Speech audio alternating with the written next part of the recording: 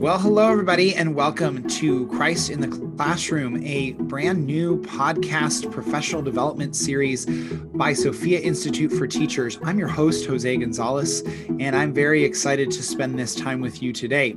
Our very first episode today is called Making Jesus the Heart of Our Teaching.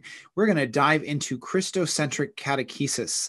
How do we really make Christ the heart of everything we teach? How do we make everything that we teach about him? How do we help our students encounter him through all of the content and rich beauty of our faith? I want to start off by sharing a little story, right? So this question we pose, what does this have to do with Jesus? I think this is a question that we as religious educators need to pose when we're presenting lessons. And it might seem really, really obvious, right, to us. And sometimes it is. Sometimes when we're teaching, say, on the incarnation, or we're teaching on the Paschal mystery, it's things like that is very obvious that those are Christ-centered topics, right? But other things, sometimes we might have to stretch a little bit. Sometimes it's hard to come up with, how is fasting Christocentric? It is, and then there's a very obvious connection, but it can be very easy sometimes that we can teach an entire lesson without ever talking about Jesus. And that is something we have to be careful of as we prepare. So a few weeks ago at Christmas time, I was with my family at Christmas Eve Mass, and the cantor got up. This parish and diocese will remain nameless, but the cantor got up and said, "Please join us in our closing hymn, We Wish You a Merry Christmas," and started singing, "We wish you a Merry Christmas, we wish you a Merry Christmas," to which I looked down, and my oldest daughter, who is 8 years old, her eyes are getting very big and very confused, very, very confused. And then they move into the second verse and they start singing about figgy pudding. And my daughter grabs me and looks and says, "Daddy, what does this song have to do with Jesus?" And I looked at her and I said, "Honey, not a whole lot, other than it says Christmas in the lyrics, right?" And it was a teaching moment in which we talked about, there's appropriate songs for Mass, and then there's not appropriate songs for Mass. But it was that idea of what caught me off guard was her question, what does this have to do with Jesus? Because it's an important question to ask. Because if we can't answer that question, if we can't make that connection, then as educators, as teachers, we should maybe rethink and figure out what it does have to do with Jesus before we teach on it. Joining me today is Sister Johanna Perush from Franciscan University of Steubenville, and I am so excited to have her with us today. She is a longtime friend, colleague, mentor of mine, and I am very, very excited to have her share and impart her wisdom to you today. We've known each other for, hard to believe, about 20 years now, right, sister? Why don't you go ahead and share with the crew that is with us today a little bit about yourself? Sure. Well, it's always a pleasure. And I say this every time we're together. Jose was the only student at the university I've ever yelled at. And nonetheless, it's a long story actually, but he didn't even remember it until we started to work together. And then it's been a pleasure to be working with him for 5 years now, 6 years. Seems like forever. Anyway, we've had lots of adventures and it's been wonderful to travel across the country. So yeah, I've done catechetics since 1976. That's a long time. And have done it at every level. So from womb to tomb, actually, I ran a Bible study in a senior citizen apartment complex, and I've done preschool all the way through. I have a special ministry to the deaf in catechesis that way, but I've been in Catholic schools, I've been in diocesan work, and then 21 years at the university. So I love catechetics with every soul of my being, but hopefully I love Jesus more. So that's what we want to talk to you tonight about, Jesus at the center of our lives. So I'm Canadian, which you probably wonder where the heck I have this funny little accent. My family thinks I sound American, but to Americans, can't figure it out. And I'm a Franciscan sister in Martyr St. George. So that's about it. So tonight we're going to talk about Jesus as the center of all catechesis. So if we're ready to go, let's go. If there are any other of my former students out there, I want to say hello. And it's been really my great pleasure to be here at Franciscan so long and to teach so many of you. And I'm very proud of the work that all of you are doing. So I just want to say that. So we have that question that Jesus asked Peter, who do you say that I am? So, Peter, of course, has the right answer. And then Jesus gives him the keys to the kingdom. So we know that from Matthew's gospel. But who is Jesus really? Who is it? Who is it for us? And I remember it was several years ago. Yeah, it was probably 15 years ago. I was asked to look at a religion series. Somebody had some complaints about it, not part of the bishop's formal conformity issue, but just somebody wanted me to look at a textbook series because they had concerns. And the only time Jesus was mentioned in a K through 8 series was that the opening paragraph, opening page of every chapter had the title of the chapter, and it had a frame around it. And in the frame was Jesus, Jesus, Jesus, Jesus, Jesus. And that was it. That was the only time he was mentioned in the whole text. So in their minds, I'm sure they thought that they talked about Jesus, but they really hadn't. And he certainly wasn't part of the curriculum at all. We also make mistakes in subtle ways when we look at lots of textbook series in the 6th grade text, our Old Testament. And some of those books, they don't mention Jesus at all. And really, Jesus is the center of the Old Testament. We're going to talk about that a little bit later on. So, and then how can the students answer the question? So this was one of the saddest things that happened to me. So I was teaching high school, was my first, I was just transferred there, didn't know anybody. I was in my classroom putting up bulletin boards, so it doesn't surprise anybody. And the head of the department came in and told me that I couldn't evangelize the kids, that was the job for campus ministry.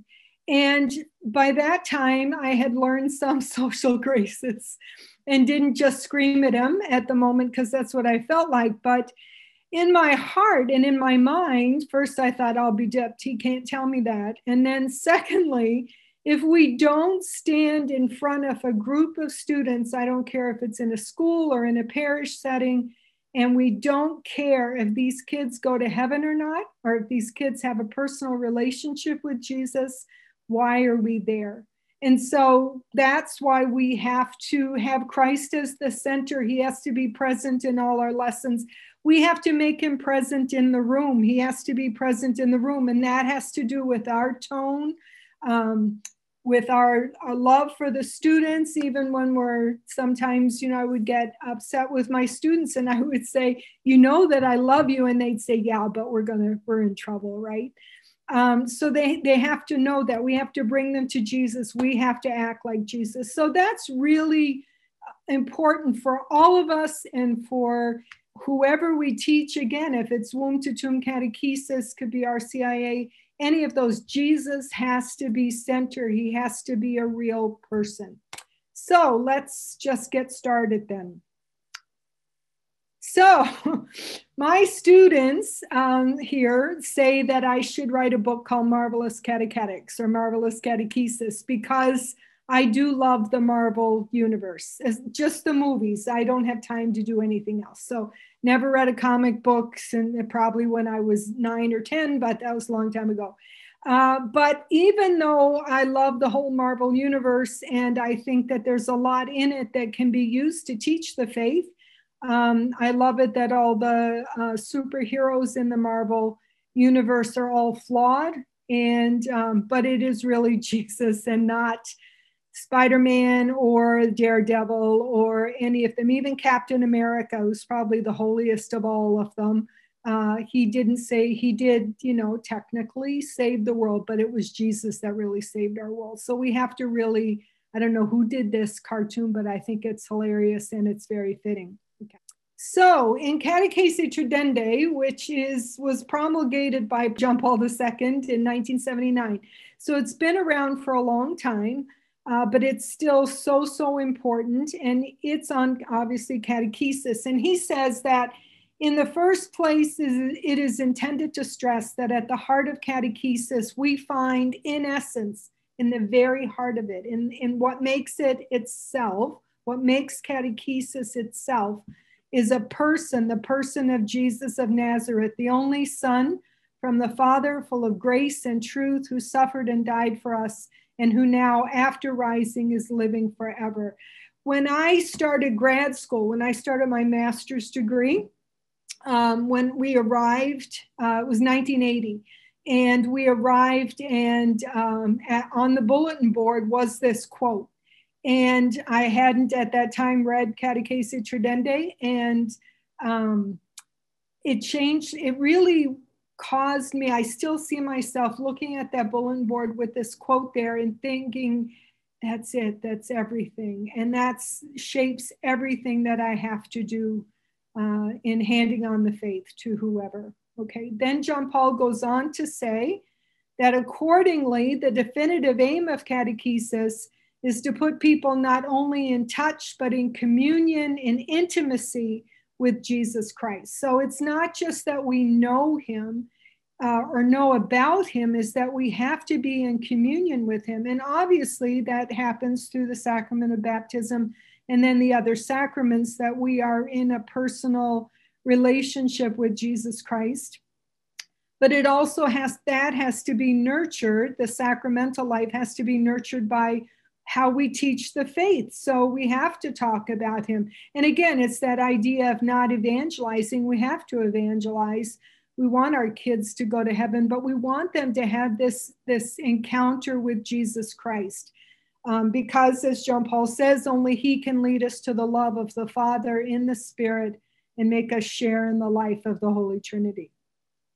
So that being said, we have two words. So we have two words that have become very, very popular, and I think deservedly so. But I've been in some meetings with people who say, I'm sick of those words. I don't want to talk about them anymore. I think it's just a cliche. They don't mean anything. They actually do. They're very powerful. And obviously the big push, I guess you can say, or the big influence on those two words has been Pope Francis. But it isn't as if any other pope hasn't said that. Wasn't Pope Francis' idea. Actually, they're gospel words. And so what he wants us to do is to encounter Jesus, is to have this personal encounter with Jesus Christ, that we have to know him personally. He has to count for us personally. Again, it can't be words on the page. And if you're teaching in a Catholic school, the kids can get A's on their papers. That's great. But we want them really, I want that. Okay, I want my students to get A's, but we also have to lead them into this personal encounter. But then we have this second word, which we can't just say good luck, like St. James says, you can't say good luck, keep warm and well fed, and not care about them. We have to accompany them. Now, sometimes that word is used like we just accompany them. It doesn't matter what they do, we're there with them. Well, no, we can't accompany anybody in a sin. We can't accompany people in a journey to nothingness. We have to accompany them as Jesus did. And of course, the story that we have is the story of Emmaus. Okay, so the companions of the disciples of Jesus after the resurrection, they're totally dejected. They put all their hope in Jesus of Nazareth, and then he was crucified, and they think it's over. And of course, Jesus appears to them, and he unpacks for them everything that was prophesied by Jesus in the Old Testament. And he says to them, Jesus is the fulfillment of the Old Testament. And so this is what's so important, is this accompaniment is not just walking alongside and nothing to do, but Jesus is with them and he's telling them about himself. And then of course they ask him to stay. And then they see him in the breaking of the bread, so led into the Eucharist. And that's when they recognize him as in the Eucharist.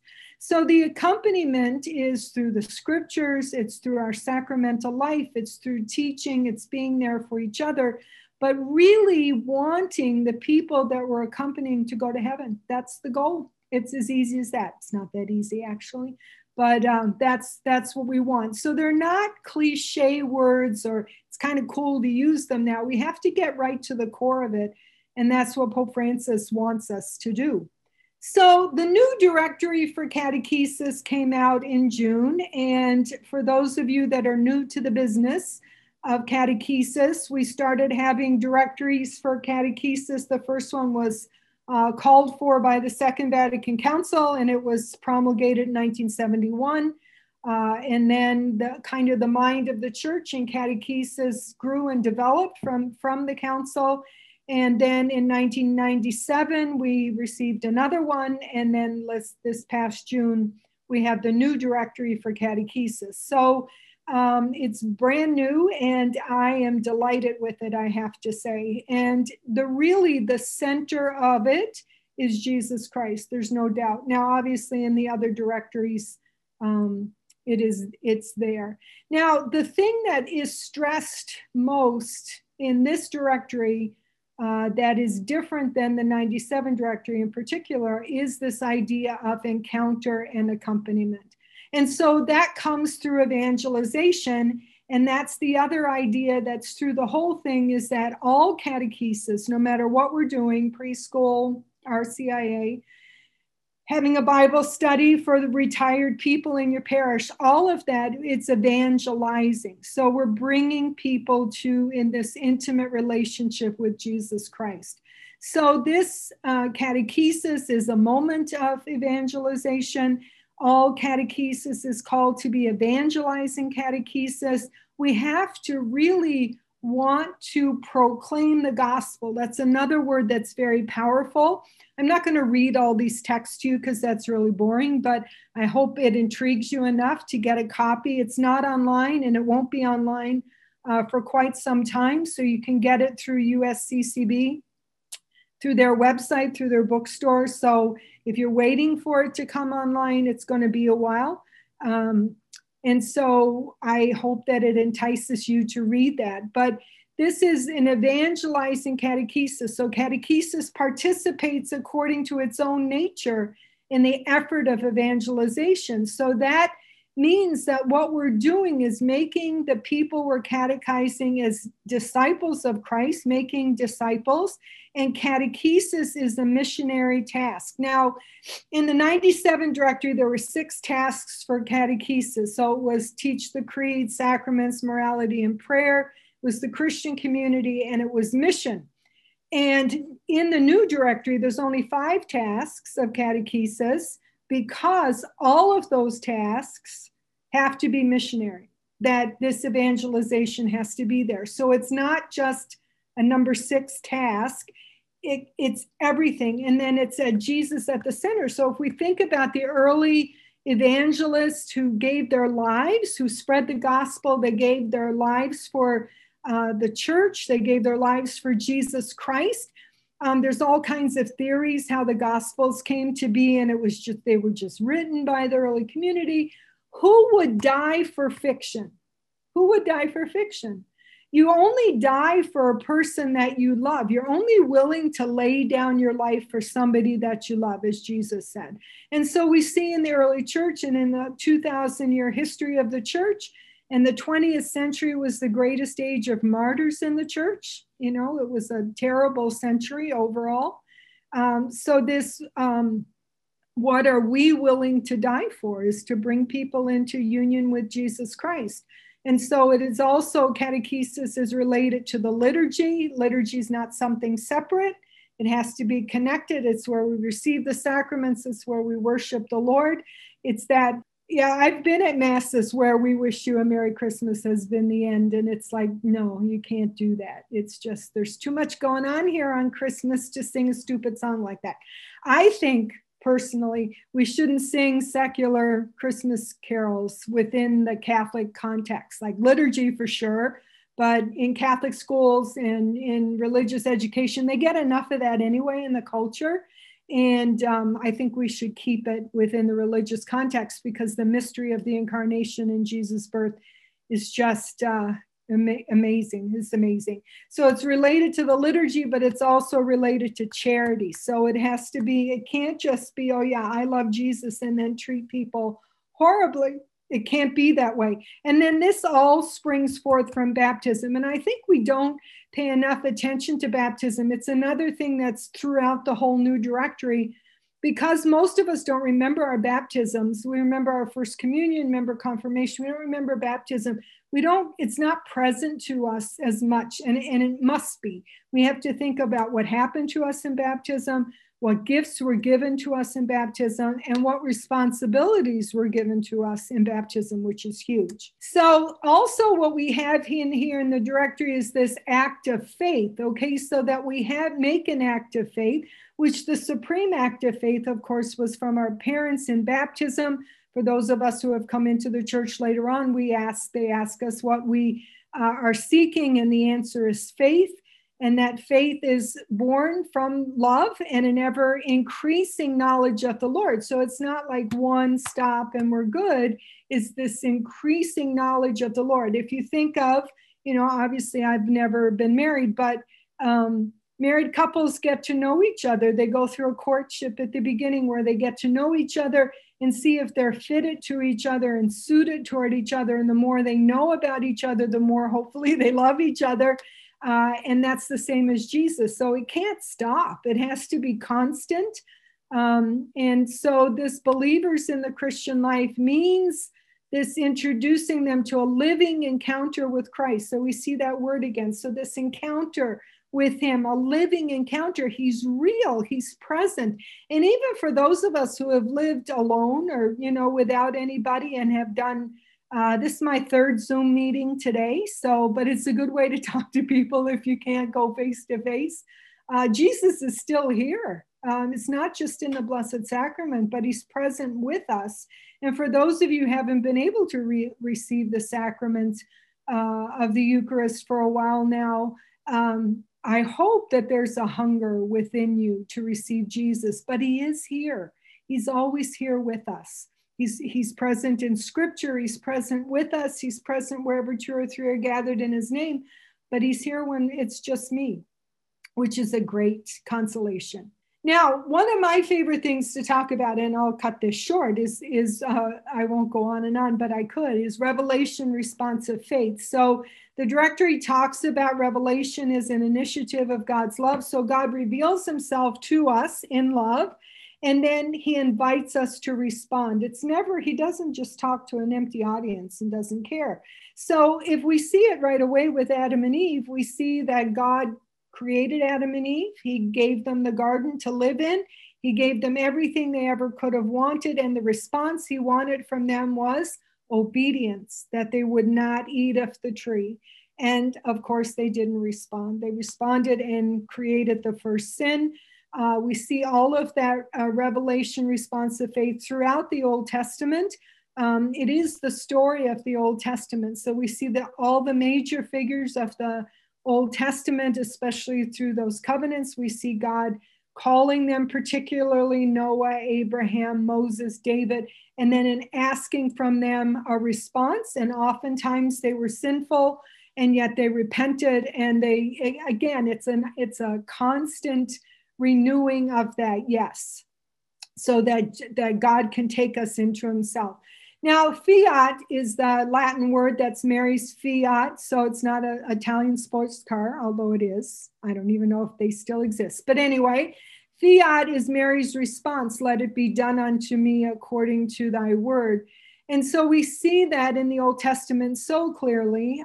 Again, we don't have a whole lot of time to go there, but look at those major figures in the Old Testament and see their response and how difficult it was for them. There's nobody that God asks anything of in the Old Testament that they went, sure, it's a piece of cake.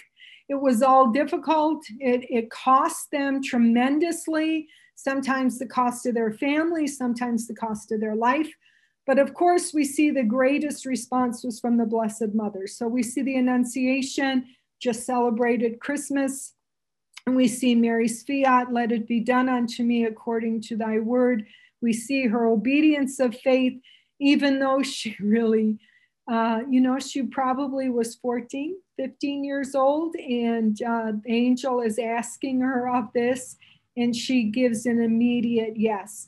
Now, somebody that we don't see we don't pay that much attention to, and I'm so glad that this is the year of St. Joseph. So Pope Francis has asked us to celebrate the year of St. Joseph, is Joseph has an annunciation as well. The angel, Joseph wanted to divorce Mary quietly, right? He could have had her stoned for being pregnant, and the baby's not his. But the angel comes to him in a dream, and Joseph also gives that obedience of faith. Pope John Paul has written an encyclical and apostolic exhortation, the encyclical on the Blessed Mother, Redemptoris Mater, or Mother of the Redeemer, and Redemptoris Custos, on the Guardian of the Redeemer, on St. Joseph. And the big themes in those two documents is this revelation response of faith. Pope Francis has just written a new document for us on St. Joseph as well, so I recommend that. We see the apostles, so we see that today's gospel. So the first day in ordinary time is the calling of the apostles and what they had to leave behind, and they left everything for him. And but we have to ask ourselves, how many times does God ask something from us, and what was my response? What was my obedience of faith? In small things, okay, that they always say that integrity is doing what you're supposed to be doing when nobody's watching. Well, God is always watching. So what is our obedience of faith? What is our response of faith? How many opportunities do we have to love somebody and don't take that responsibility? So that all works in there. And then also our students, leading our students into that desire to make a response of faith or an obedience of faith, not just to what the church teaches. That's really, really important, and I wouldn't downplay that, but a personal response to Jesus who's calling them by name. So the directory then talks about this obedience of faith, and it says when a human being comes within God's reach. I just love that. And that God kind of brings us to himself. If we think about the parable of the prodigal son, where the father welcomes this sinful son and brings him in and carries him in his arms, that's our obedience of faith. And then it's an assent of the intellect and the will. So we assent to what the church teaches. I had a student last semester yell at me that something I was talking about had changed in the teaching of the church. And he said, we don't have to believe that because we just believe the old stuff. And he was so mad at me. And at first I had to say, you don't have to raise your voice or yell at me. We can just have a conversation. But this is this intellectual assent and assent of the will.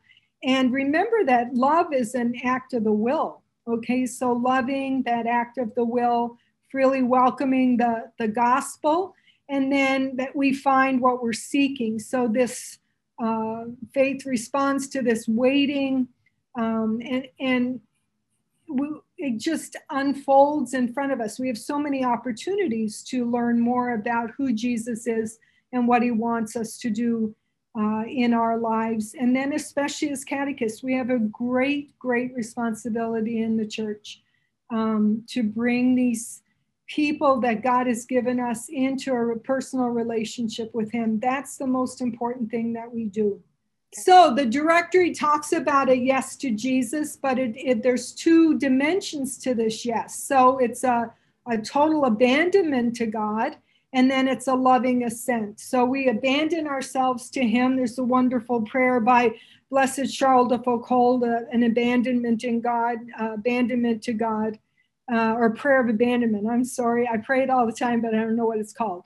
But it's this abandonment to God, that we give everything over to him, which is very hard to do. That's why I keep praying the prayer. Okay, so if it was perfect, if I totally abandoned myself to him, that I haven't. Okay, so, and then a loving assent to all he's revealed. So it's not either or. Yeah, I believe everything that the church teaches, but, I haven't been to Mass in 40 years, all that. So it has to be both. It's an abandonment to God's will and an assent to everything that he has revealed to us. And then this has to be a personal relationship with Jesus. Yeah, so we believe Jesus when we accept his word, his testimony, because he is true. Today there's a phrase that's used a lot, like my truth is. It's not my truth, it's truth. Jesus is the truth. There's only one truth. And so we look at that, that Jesus lets us know what is true. It's not we pick and choose and decide that's my truth so I can do whatever I want. No. Okay, that's part of our sinful natures, kind of saying, I'm going to do whatever I want. So we believe in Jesus when we personally bring him into our lives, that journey toward him, that accompaniment, clinging to him in love. So it's adherence to a person and to the truth, and to the truth and to the person who bears witness to it. That's all from St. John, who's my patron saint and who I love very much. And I'm always so grateful at Christmas and Easter that lots of the gospel readings are from the Gospel of St. John. So if you haven't really sat down and read it, you go for it. So that is, it was kind of a sudden stop there, but yeah, we have to pray to realize that Jesus is present to us. We have to ask him that we know that he's present to us, because he is. We take it in faith. If we don't feel it, it doesn't mean he's not there, because we look at the great saints, the little flower, St. Therese didn't feel it for a long time. Mother Teresa didn't feel it for a long time, but they had faith and they just kept on and kept on and kept on. And so that's my encouragement to all of us, myself included, that we make Jesus our center, as Jose has put up on the screen. That we pray to make him our center. We do all that we can, and then also in the lives of those that we catechize.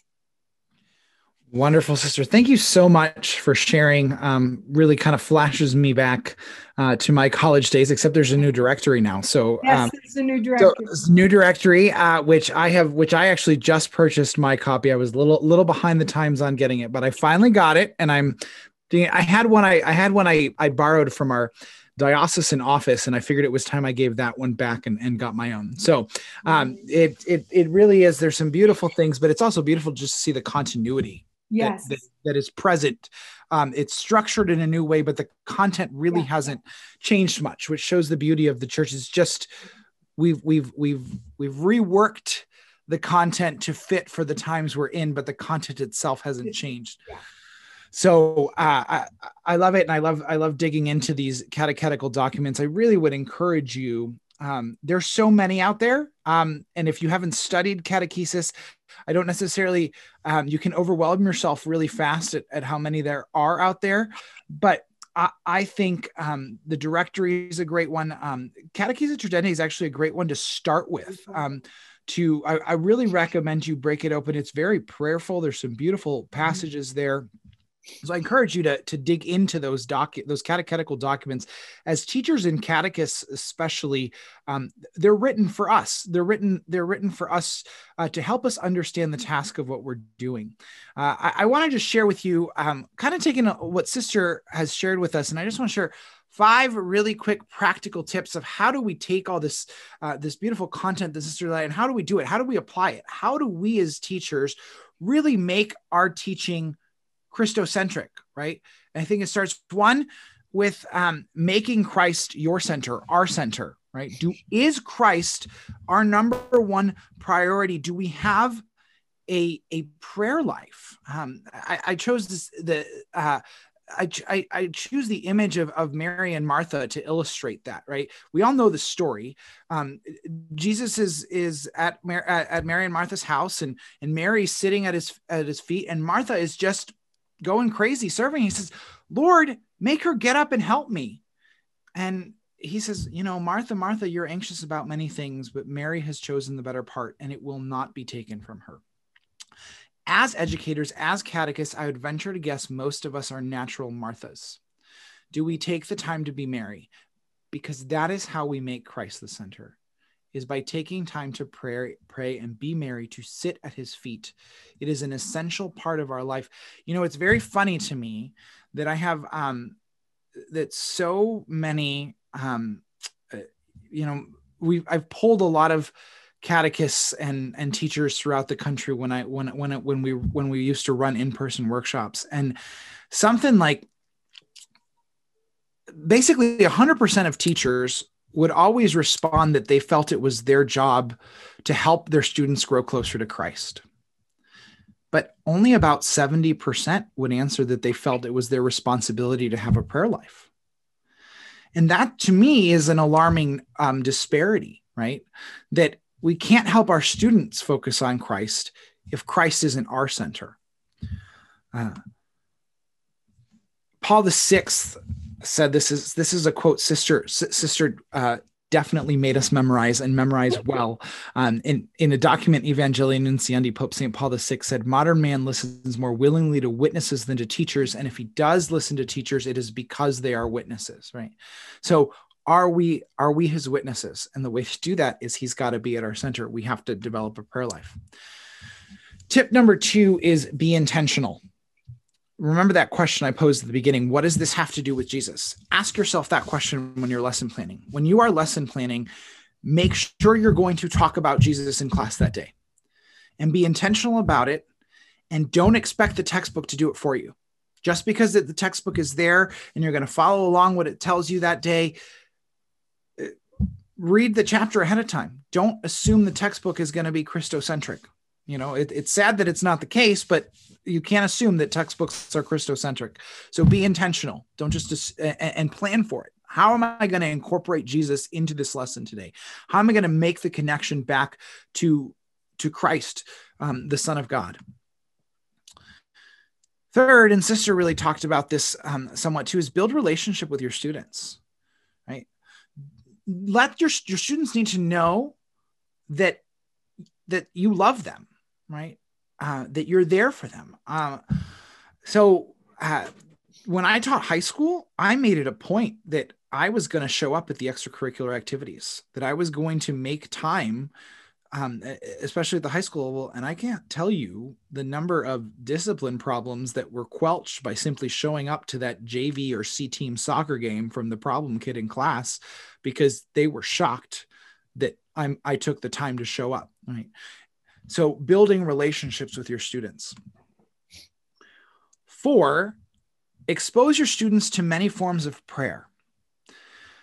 I think it is a struggle for us as teachers sometimes, and I would find myself in this rut too, that, all right, everybody stand for prayer, or, hey, all right, Father, Son, Holy Spirit, amen, Our Father, Hail Mary, glory be. Okay, let's dive into class. I would challenge you to set aside 3 to 5 minutes for that opening prayer.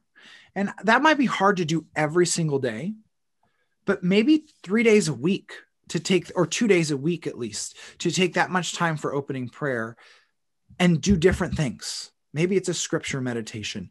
Maybe it's a decade of the rosary. Maybe it's the Divine Mercy Chaplet. Maybe you're praying a novena. Maybe it's just sitting in silence, right? So taking the time to teach them as many forms of prayer and expose them to communication with Jesus. Make him your center, as number 1 said, and then help them make Jesus their center. But in order to do that, exposing them to more than just that Our Father, Hail Mary, glory be, that you might. Those are good prayers. But if that's all we're doing, we're selling our students short to the wealth of the spiritual life. And my last tip is to find the balance of the head and the heart, right? Because as one of the things Sister said, we're not just teaching a subject, we're teaching a person. And so our teaching should help transform them. There's a tendency, I think, sometimes in our catechesis that we can do one of 2 things. We can focus so much on the content and sharing stories, talking about Jesus and what his church shows us and teaches us, and we're just in the content, right? And we just, by the end of the year, our kids know so much about Jesus, but they don't know him. Or we can go the other right, where we ignore the content and we just focus on making them feel good. And really, there needs to be this place in the middle where our kids are given rich, beautiful content. They know everything Jesus expects of them. They know who he is, but they also are given opportunities to rest in him, to experience the heart of Jesus, to see the person of Jesus, to fall in love with Jesus, right? And so there has to be that balance. It's a both and. The content is important, but so is that encounter and accompaniment, right? I really think these 5 steps, or these 5 practical things I'm sharing with you here, it's about the encounter and the accompaniment. I love that Sister picked those words. So before we wrap things up, I want to I have some questions for Sister that I want her to share, continue to share her wisdom, and these are just kind of fun things that I'm hoping to do with most of our guests on this series. So, Sister, my first question for you to share is top 3 books in your opinion that all teachers or catechists should read. And they can be anything at all. What are your favorite? I'm sure you might have more than 3, but for right now, today, what are your top 3? I have hundreds, so I have a really hard time on honing this down. And I just want to say right away, you have to read the Catechism, you have to read the Bible every day. Bible for sure, every day. So I'm just saying that. I think everybody should read The Lord of the Rings. I think that it is the perfect Catholic novel. The movies are great, but the books are better. All the sacraments are there. Priest, prophet, and king is there. So anybody that knows me knows I can get the Lord of the Rings into anything I'm talking about. So I think that we should all there. If that's too much for you, read Narnia. So from C.S. Lewis. Although it's very Christian, C.S. Lewis wasn't Catholic, and Tolkien certainly was. So, anyway, so that I think that you should read Silence by Cardinal Sarah, because it's a little bit more serious. It's a little bit heavier. It's a great book for meditation, but we live in a world totally inundated by noise. And he's done a beautiful job in leading us to silence and craving silence. And then this sounds like a shameless plug, but it's not. It's my book, but it's called Mentors for the New Evangelization. Now, the only reason I say that, I don't make any money from it. It costs $10. It's only available from our website. And I don't know, I've never done this before, but in that book is the it's written for catechists. It's a brief biography of all of the catechetical saints of North America. So Canada, United States, and Mexico, including Father McGivney, who I put in there.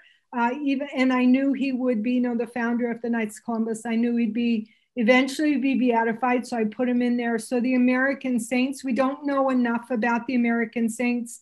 I teach a course on the saints and put it in there. So I just put that out there.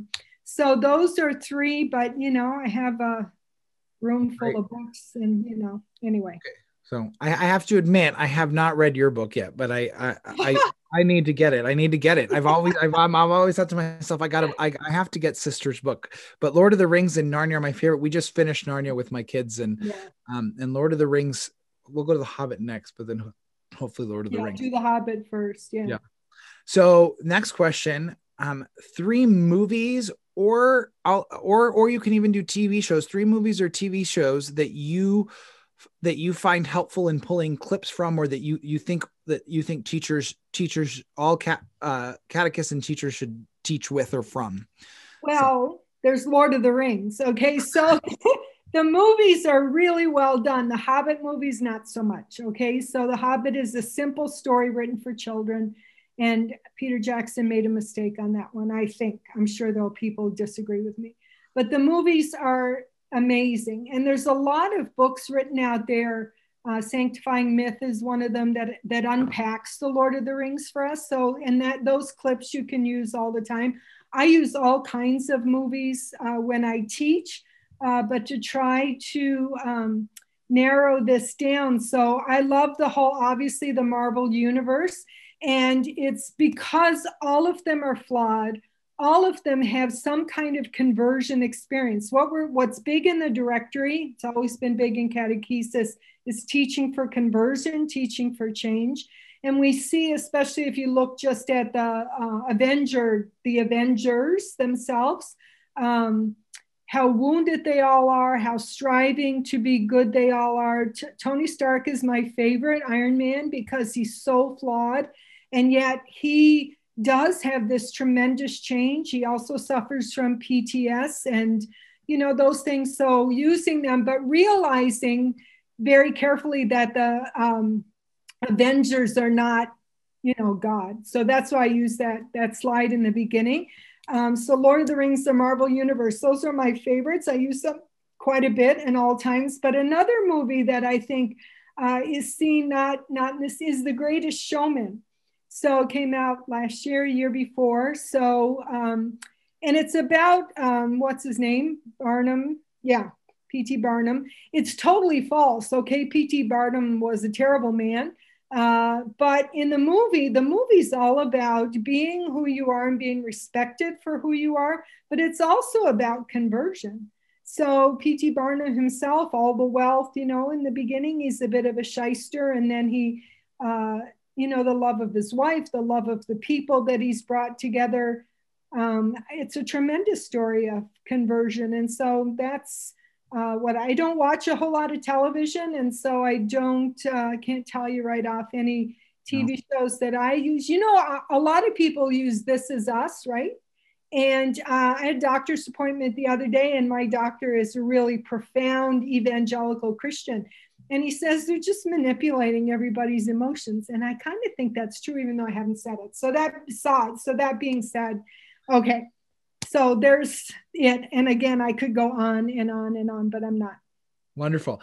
And last question, 3 pieces of music or songs, really more secular ones that you could pull truth from that you found really helpful to play in class. Or I love classical music, okay? And somebody would say, oh, of course you do, but I like a lot of other music as well. The classical music can bring us to the Lord. They soar. And also, so Beethoven's my favorite, Mozart's number 2, and Bach is number 3. But also soundtracks from movies are also, they're symphony pieces, they're modern. So they can also, Star Wars, again, Lord of the Rings, lots of those movies have tremendously powerful soundtracks. So that also can be used. And some of that music does soar, so we can use it for ascension, resurrection. Some are very sad, so we can use that. So classical music never runs out. My new favorite guy, and this has been 2 years, I expected him to go away, is Marty Robbins. Okay, so he was a country music guy. In 50s, 60s, 70s, he died young in 1982, was a tremendously Christian man, had a big conversion in his own life.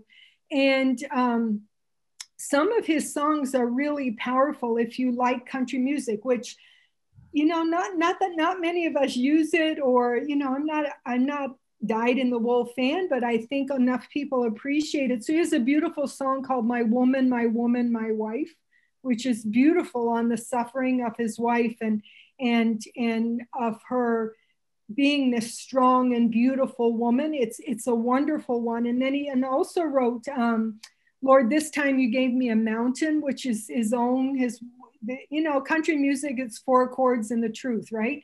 But he sings about all the challenges in his life. And then he says, this time you've given me a mountain. I don't think I can do this again. So those songs are really, really beautiful from him. Not all of them. Some are just, regular country music, but he has some beautiful pieces in there. And then lastly is from The Greatest Showman, which is not This Is Me. Okay, that's not my favorite. It's From Now On. That's his conversion song, From Now On. That's my favorite. That is my all-time favorite song from that. Yes, mine too. As well. I love it. It's incredible. And it is about conversion. And so he meets the people that he's neglected, that he's abandoned, and then including his own family. And then he has the conversion experience. And then from now on, he's not going to do this anymore. And the energy in that song and the energy of the people dancing with him, it's a brilliant movie for all of that. And then he runs to greet into the arms of his family. That's a powerful one. And it's not the one that everybody picks from The Greatest Showman. Nope. So that's it. I could go for days and days, but I won't. Yeah. No, I love it. That's my favorite from Greatest Showman too. And I love the line, we will come back home. We will come back home again. Right. That's where God calls us. And hopefully that's where we all go. So, well, thank you so much, sister, for joining us. Thank you to everybody else who's joining, who's listening. And, we will be back, next week. This is a new and exciting endeavor. We're glad you're here for Christ in the Classroom. And we hope to continue these conversations and provide you with some good some good speakers and some good insights for your classroom and for your personal faith journey. God bless you all. Have a wonderful evening, and hope to see many of you back next week. God bless. Thank you for participating in this week's episode of Christ in the Classroom. In order to request a professional development certificate, please visit sophiainstituteforteachers.org/CITC certificates. In order to access the free lesson with today's theme, as well as show notes, please visit sophiainstituteforteachers.org/CITC lessons. Thank you, and God bless you.